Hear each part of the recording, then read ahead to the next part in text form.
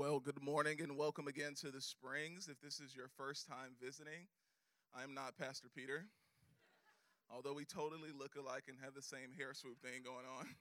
My name is Shad, and I serve as the campus ministry pastor to our sister Every Nation Church in the Austin area, and its name is Mosaic, and we have three campus ministry outreaches to the University of Texas, St. Edward's University, and Houston-Tillotson University. Now, although I love those universities so much, I got a chance to be a part of the greatest university in the state of Texas, Texas State University. So I love Texas State. Why? Because, of course, I went here. I played football with one of my best friends back here named Nate. Let's see here. I came to know Jesus while I was here. That was a huge thing. I went to grad school here. I met my wife right here at this church. And so I'm so thankful that Pastor Peter and Elisa would allow me to come here to preach, but really to be with family. And that's what you all are to me. So thank you so much for having me this morning. I hope that you're excited to be here. Pastor Peter is currently in Oregon, which means we can do whatever we want today. So with that being said, you're dismissed. God bless you. No, actually, I want everybody to rise to their feet as we get ready to enter into our sermon today. So we'll be coming from Romans chapter 3, verses 9 through 30. You can open up your Bible if you have one, or you can open up your app, or if you have neither, you can read along right at the screen ahead.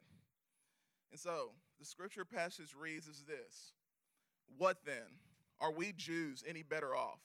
No, not at all. For we have already charged that all, both Jews and Greeks, are under sin. As it is written, none is righteous, no, not one. No one understands, no one seeks for God. All have turned aside, together they have become worthless. No one does good, not even one.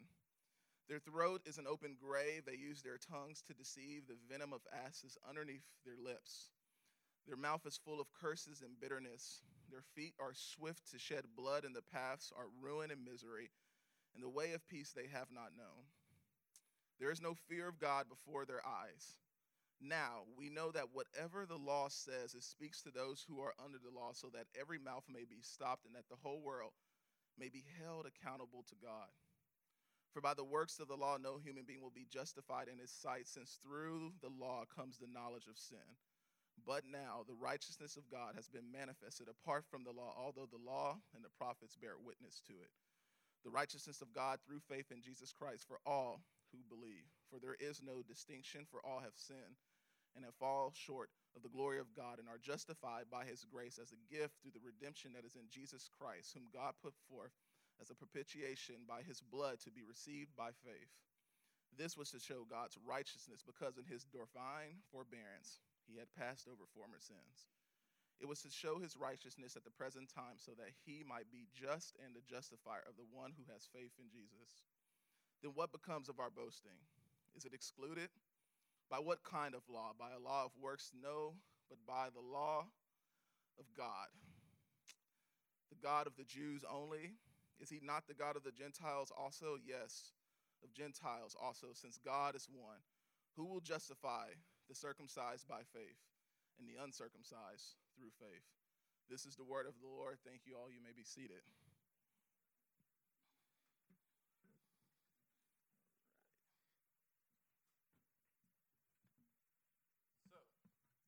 We are continuing in our series today entitled The Gospel is for Everyone, where we are looking through the book of Romans. Now, there is good news and there is bad news about this sermon series. The good news is that the title of this sermon series is true, and that is the gospel really is for everyone. Now, the bad news of this sermon series is that the book of Romans is a really intense read.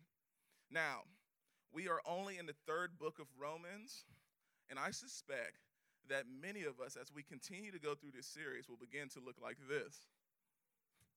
So, even the Pope is having a rough time as he's going through this book, right? No, but really, see, the bad news is that not everyone is going to accept that the gospel is for everyone. And because not everyone is going to accept that the gospel is for everyone, they will actually never truly see what the gospel is intended for, and they will actually never live this out in their own personal lives. See, it was almost 2 years ago that I had some really good news that I wanted to share to the entire world, and that was I was getting ready to propose to my now wife, Caress. See, her and I were sent as missionaries here from this church with other students and staff to Christchurch, New Zealand. And it was there, of course, after I finished all of my Jesus work first, that I decided to propose to Cress in the mountains of New Zealand. And so we have a picture of that. And there she is, super shocked, and there I am with perfect form. See, I figured why not take advantage of the moment to propose to her in the mountains so that she could know that every man in the world would fail in comparison for at least the next few decades, because they wouldn't have a great of a proposal as this. So, you know what? Christchurch, New Zealand really is a special place for Cress and I because of the beautiful memory that we had there, but also the opportunity of the good news that I got to tell other people of how much I loved her. You know what? And it was also good news for my mama and everybody else who knows me, because after being in 26 weddings before that, everybody finally said, okay, there's somebody that really loves Shad and actually wants to marry him. So it was good news. See, Cress and I had never heard of Christchurch, New Zealand before. More or less, we had never ever thought about going. But it is a place that has a good memory for us, and it was good news for the both of us knowing that we were going to proceed forth and get married. But on March 15, 2019, many others in the world for the first time heard of Christchurch, New Zealand, and it wasn't actually good news. It was really bad news. See, it was bad news because of a horrendous terror attack that happened there within a local mosque within the city. And to make matters worse, the shooting that happened, the shooters actually Facebook Lived the shooting for the entire world to see. And to make matters worse, we knew that this was bad news because people began to see folks dying again on live stream of the internet. And you know what? It was in that moment that the world was reminded of this one thing, whether we want to believe it or not, and that is evil does exist. And not only does evil exist, it exists in the hearts of us as people. And it doesn't matter whether it was the shooting that happened in Christchurch or the recent bombing that happened in Sri Lanka on Easter, or the attack of a Jewish synagogue a few weeks ago, or even the shooting that happened yesterday in Virginia Beach, or even if it was the little bit of road rage that you had coming to church today trying to find the perfect parking spot. We see that there is something wrong in the world, and what is wrong is that there is something wrong inside of our hearts, the anger and the hatred that comes out at times. See, we actually lack world peace because we lack peace within our own hearts. And see, many of times we are fueled by bitterness and judgmental thoughts, and we believe the lie that we tell ourselves each and every day in some way, shape, form, or fashion, whether we want to believe it or not, if we were to be honest, that we think that we are better than the people that we are around, and we even think sometimes that we're better than the person we're sitting next to right now. And this all, once again, is a reminder to us that we are flawed as humans, no matter how good we think we are or not. Evil does exist, and it exists inside of each and every one of us, and how evil manifests itself many of times, like the shooting that happened in Christchurch. At the core of every evil act is humanity's desperate cry to say, I want to be accepted, even if it's at the expense of somebody else's life. I believe this to be truth about evil, and I believe this to be true that evil does reign in each and every one of our hearts. And in the same way, when we look at the book of Romans, we find a man named Paul who knew all too well about the evil in people's hearts because he came into recognition of the evil that was in his own heart. See, once named Saul of Tarsus, Paul was a Jewish rabbi to a religious group called the Pharisees, where he devoutly studied the Torah, which is the first 5 books of what we would consider to be our current Bible today. And because of Paul's devotion to what he believed as religious truth at the time, Paul saw newly converted Christians as both blasphemers to the truth and less than equal to him as a Pharisee. So in turn, because of this, he actually set forth pretty much kind of a revolution to actually kill newly converted Christians because he viewed them as a threat to Jewish culture within Jerusalem. And you know what? They actually weren't a threat to him as much as they were a threat to, in his mind, his own self-worth and value. And that assessment actually left his insecurities to be placed on display for everyone to see as he actually persecuted and murdered Christians. Sometime after that, Paul had his own personal conversion experience with Jesus, and it was there that he realized that the gospel, in fact, is for everyone, even for a murderer like himself. See, in around 41 AD, a Roman emperor by the name of Claudius actually expelled all Jewish people from out of Rome. And so what happened then, Gentiles, non-Jewish people, quickly began establishing their customs and religious beliefs all throughout Rome. Well, about 5 years later, those once expelled Jews were actually allowed back into Rome, and it was there, you can imagine, there were extreme amounts of both racial and religious tension found within the church and within Rome between these Jesus-following Jews and these Jesus-following Gentiles. So the biggest problem within the city and within culture of Rome at the time was brought forth not by unbelievers of Jesus, but by the believers of Jesus. And to that I say, go figure. The seemingly conservative and liberal followers of Jesus at the time were at odds with one another about society and how the church should be run. But I don't think we've ever experienced anything like that here in America, right? Conservatives and liberals fighting with each other. We don't do that. But see, Paul saw this issue through Rome, and then he essentially thrusted himself as a representative of God to both unify the Jewish and Gentile believers. Paul began preaching to the Jews and the Gentiles in Rome that the same gospel that saved him was the same gospel that was available to both sects of people. And this is where we find ourselves in chapter 3 of Rome, where Paul is essentially declaring then what I want us to remember today, and that is the gospel is for everyone because the gospel is meant for us, but it's not from us. Again, the gospel is meant for us, but it is not from us. I only have 2 points this morning to really make us see that the gospel is meant for us, but it's not from us. And the 2 points are, number 1, our sin, and number 2, God's righteousness. So number 1, our sin, and number 2, God's righteousness. So let's go with number 1, our sin. And I'm just going to get really real here, really quick. Our personal sin is the reason why we today as a human race do not truly believe that the gospel in its entirety is for everyone. Again, our personal sin, no one else's sin, is the reason why today you and I don't believe that the gospel in its entirety is for everyone. And that's really bad news. And not only is it bad news, I would submit that that bad news is evil. See, it's the type of evil that's deeply embedded in each and every one of our hearts. And Paul clearly points to this in verse 9 where he says, "What then? Are the Jews any better off? No, not at all, for we have already charged that all, both Jews and Greeks, are under sin, as it is written. None is righteous. No, not one. No one understands. No one seeks for God." Essentially, Paul is saying that no person is better than the other, and that even though he was a Jew, that he's no better than the Gentile, and the Gentile is no better than the Jew. Paul goes on to emphasize this point by saying this in Scripture. It says, "None is righteous. No, not one."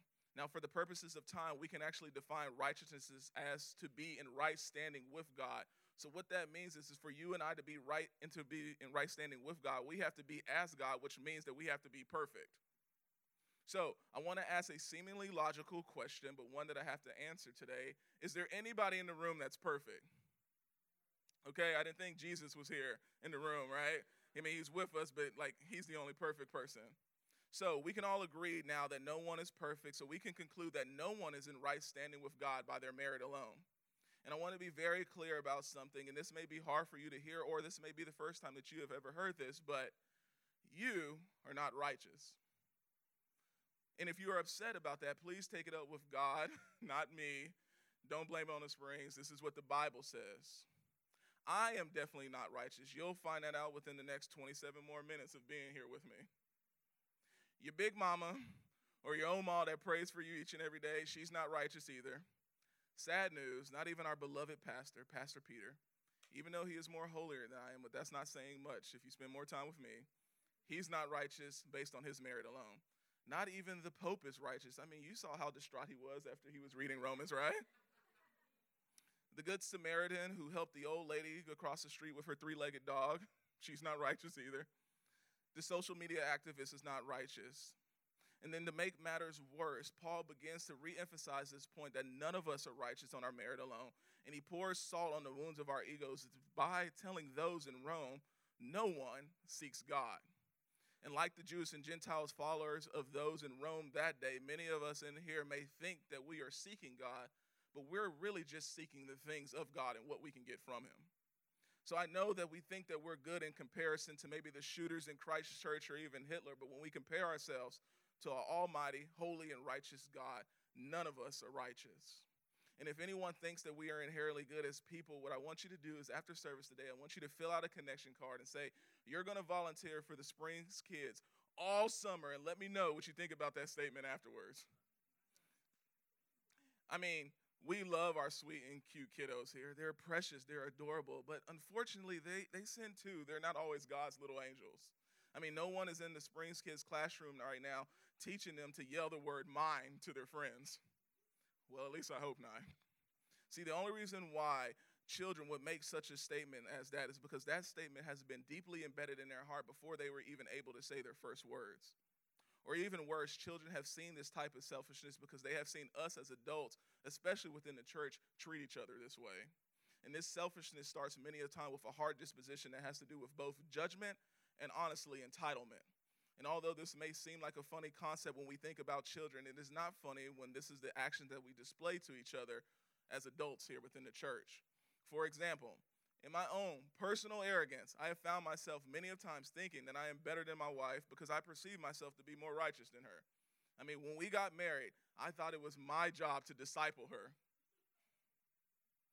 Just because I have been in ministry longer than she has been. I mean, because I'm super saved and I'm the man of God of the household, I just thought that's the way that our household should be run. And needless to say, I found out pretty quickly that that didn't work out too well. It definitely didn't work out in my favor, especially when I broke my leg earlier this past year.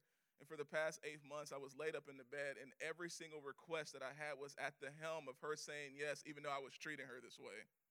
See, I found myself getting frustrated with myself and her only because I was thinking I was better than her because I did certain religious duties differently than she did.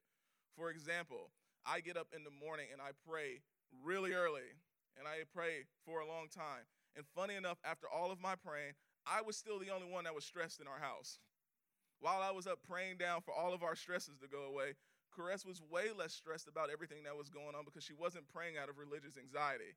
See, she actually just simply trusted God, prayed, and do what she does best. She just went to sleep while I was up still going crazy. See, I thought I was better than her because I processed information differently than her, and she lived out the ways of God differently than I did. And unfortunately, the only person in the world who would ever actually perceive me to be more righteous than her was myself. Nobody else actually thought that. And one day, God quickly reminded me one day while I was spending time with him, he said, "Hey, Shad, you shouldn't actually question Caress's judgment too much or actually question the ways that she's following God. Remember, she did choose to marry you, fool." At least that's how I feel like God talks to me when I'm getting rebuked.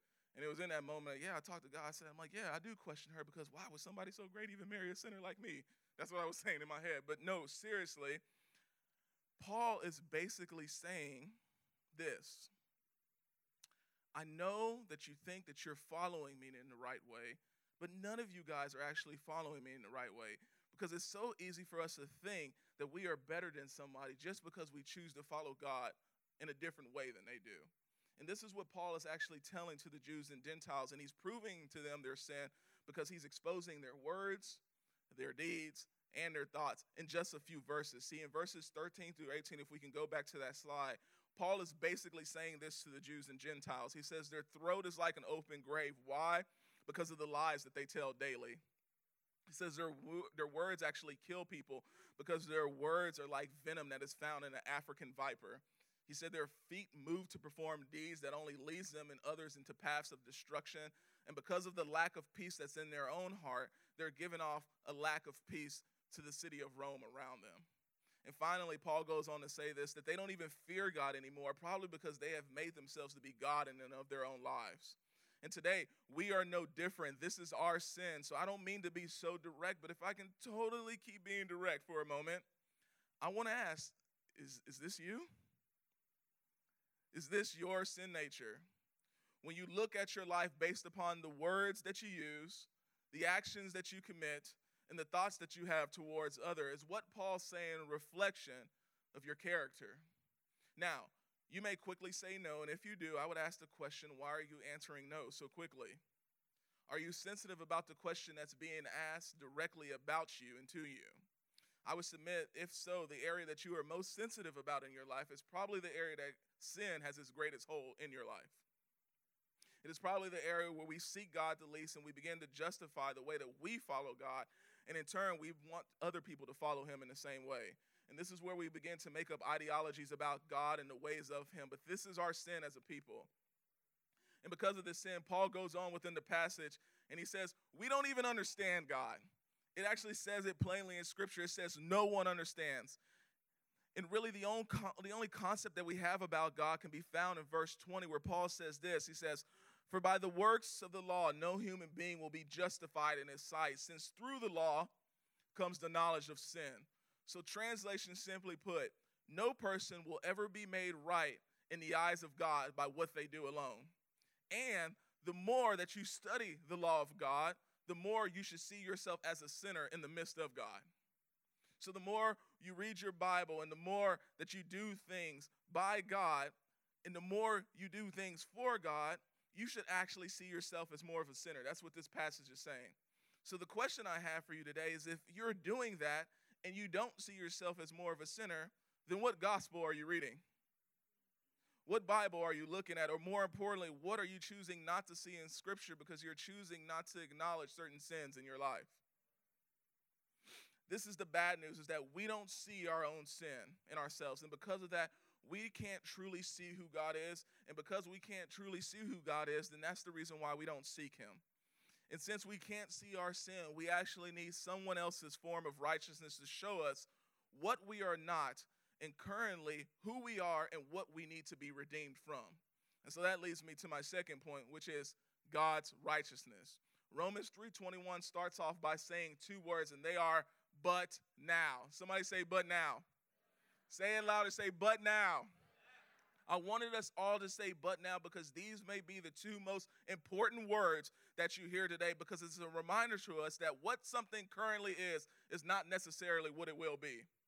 Again, what something currently is not necessarily what it will be when we hear the word but now, and that is good news. See, it's a reminder to some of us in here today who felt like we've messed up so much because of the sins that we've committed, either by omission or commission, that we begin to wonder, the situation that I'm currently in, could it ever be made right?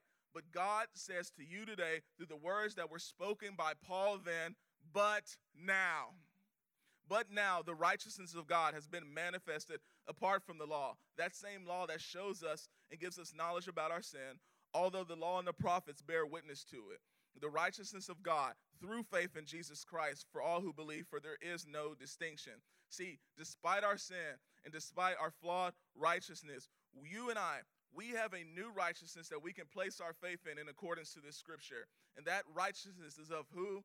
Yes, it is of the righteousness of God, not the righteousness of me, not the righteousness of you, not the righteousness of somebody else, not the righteousness of our ideological or political beliefs, but the righteousness of God. And that righteousness can only be found in the person of Jesus Christ. And that is why this righteousness is for all people and not some. Why? Because according to this scripture, God's righteousness has no distinction to whom it is extended to. So, and some of us need to be reminded in here today, myself included, that God did not leave you and I in charge to determine who the gospel is for or even what righteousness is supposed to look like in someone else's life. That's actually God's job, and they're based upon his standards.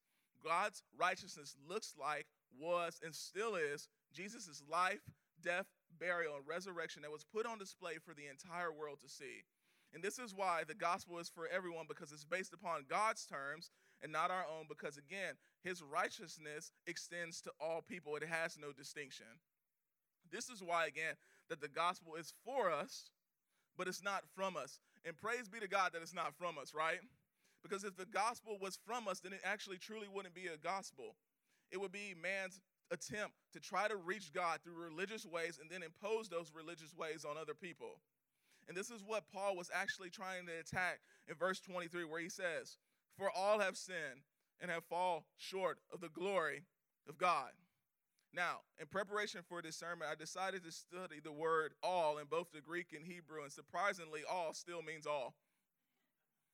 So since all of us have fallen short of the glory of God, then all of us need God and his righteousness to both save and redeem us, not from other people, but from ourselves, from our own ways of thinking, from our own thoughts, from our own actions.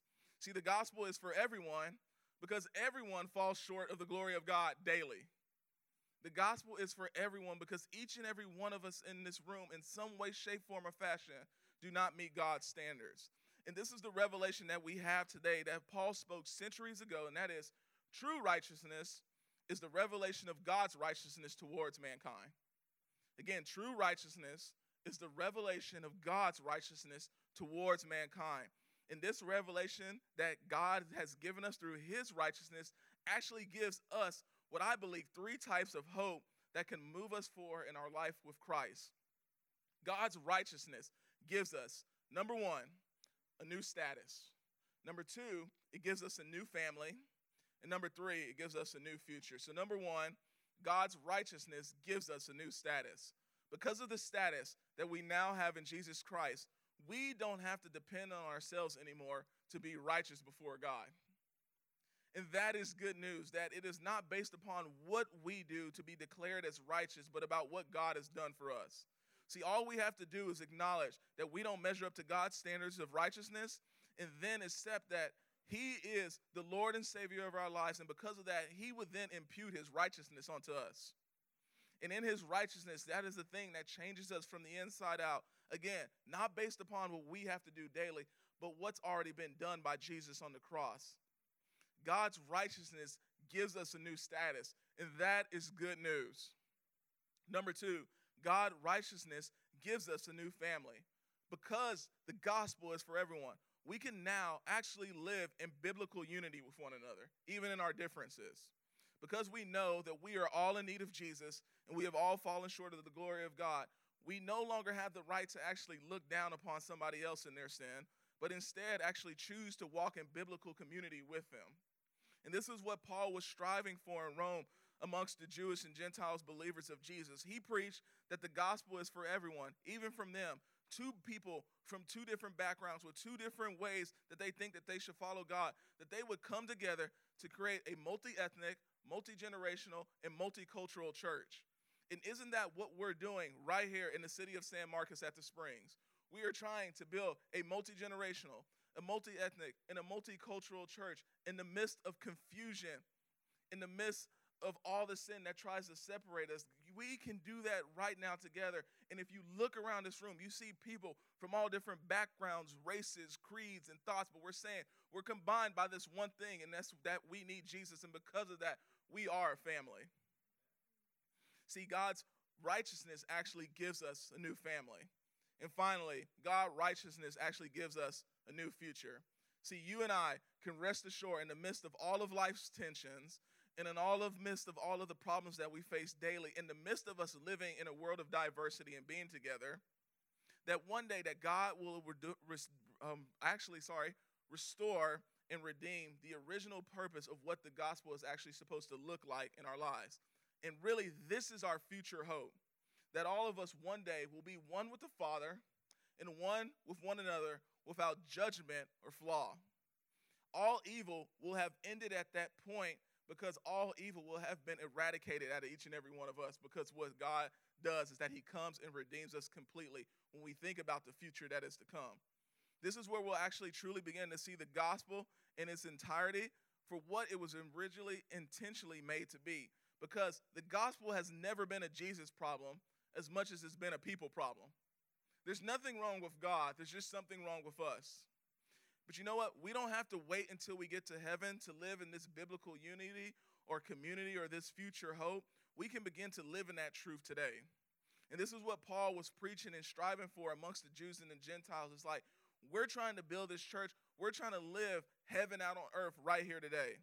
And you know what? This is the hope that we have, because true hope doesn't keep us stagnant. It actually pushes us forward. This is why Paul finishes the chapter of Romans 3 by saying this: we do not overthrow the law, but we uphold it. We don't overthrow the law, but we uphold it.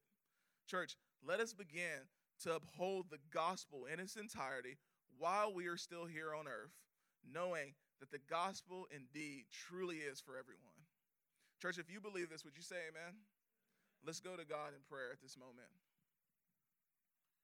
Dear Lord, I thank you that the gospel is for everyone.